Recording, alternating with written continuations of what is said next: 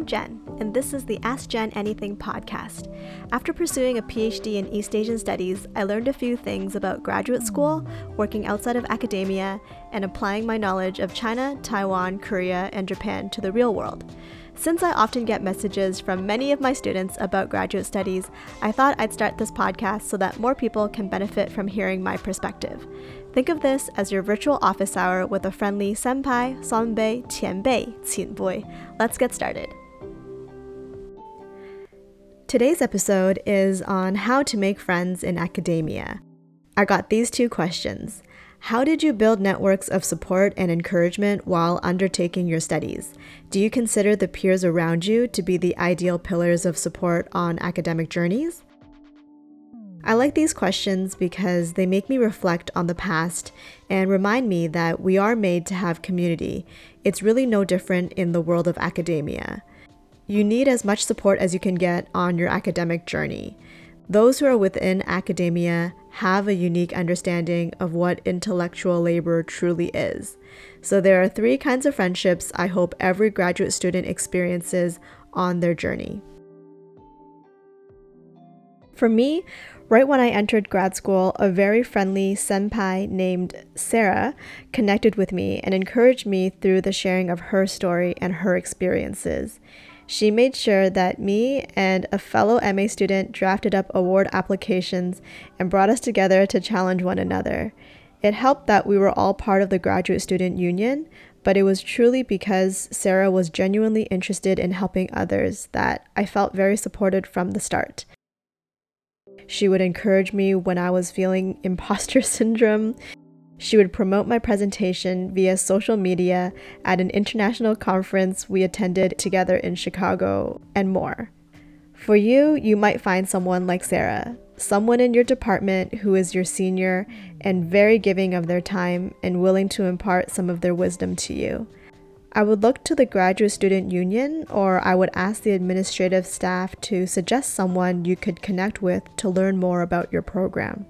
You might have a few of these meetings before finding someone who is genuinely interested in answering your questions, and it might turn out to be the administrative team in your department that offers you the best advice. If you don't find a mentor in your department, maybe it will be someone else you meet at a conference or at a talk from a different university altogether. Or maybe it will be through a podcast. Maybe you won't have a peer mentor, but will find other peers to walk with you. During my time in Taiwan, I met some lifelong friends also pursuing graduate studies. There is something about being in a foreign country that makes you open up differently. It gives you a chance to share your life story with someone new. It is here that I would say I have found a deep sense of community. Being alone in an unfamiliar city can make it easier to invite others to share a meal with you or to check out an exhibition together after class. You'll likely still do those things if no one accompanies you, but it's a bonus to have someone to share those moments with. You really only have to ask, and other exchange students or classmates might also be looking for a friend as well. One of my good friends is someone I met from Taiwan, and we grabbed dinner after class, and the rest is history. I can always look to her to discuss any ideas in progress and to share in life's milestones. We read each other's dissertation chapters, we discussed theories, we compared notes. It was really something that I think is precious. I'm really thankful that I met this friend. Lastly, I hope you are able to experience mentorship and friendship with your supervisors.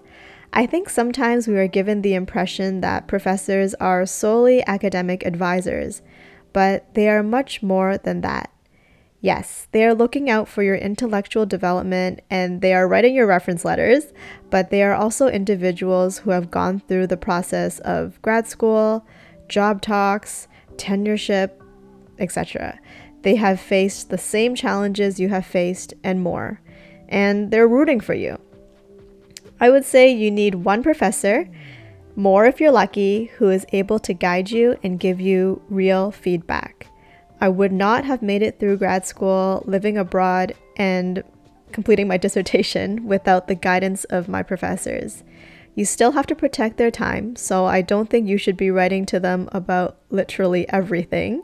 But if you've reached a major milestone or if you are feeling overwhelmed, you should celebrate with and confide in a professor you trust.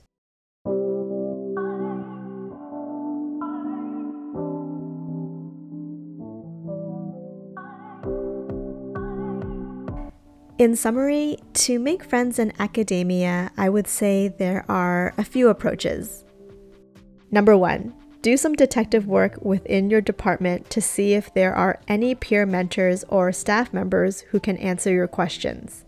Number 2, invite a few classmates for a meal or a virtual meet and learn about their lives. Number 3, attend conferences, virtual or in person, and email someone whose work you found interesting. Number 4, talk to your professors and trust that they are on your side. Lastly, you can always write to me because I know it made a world of a difference to have someone there to mentor me and to answer my questions. Good luck, and I'll chat with you in the next one.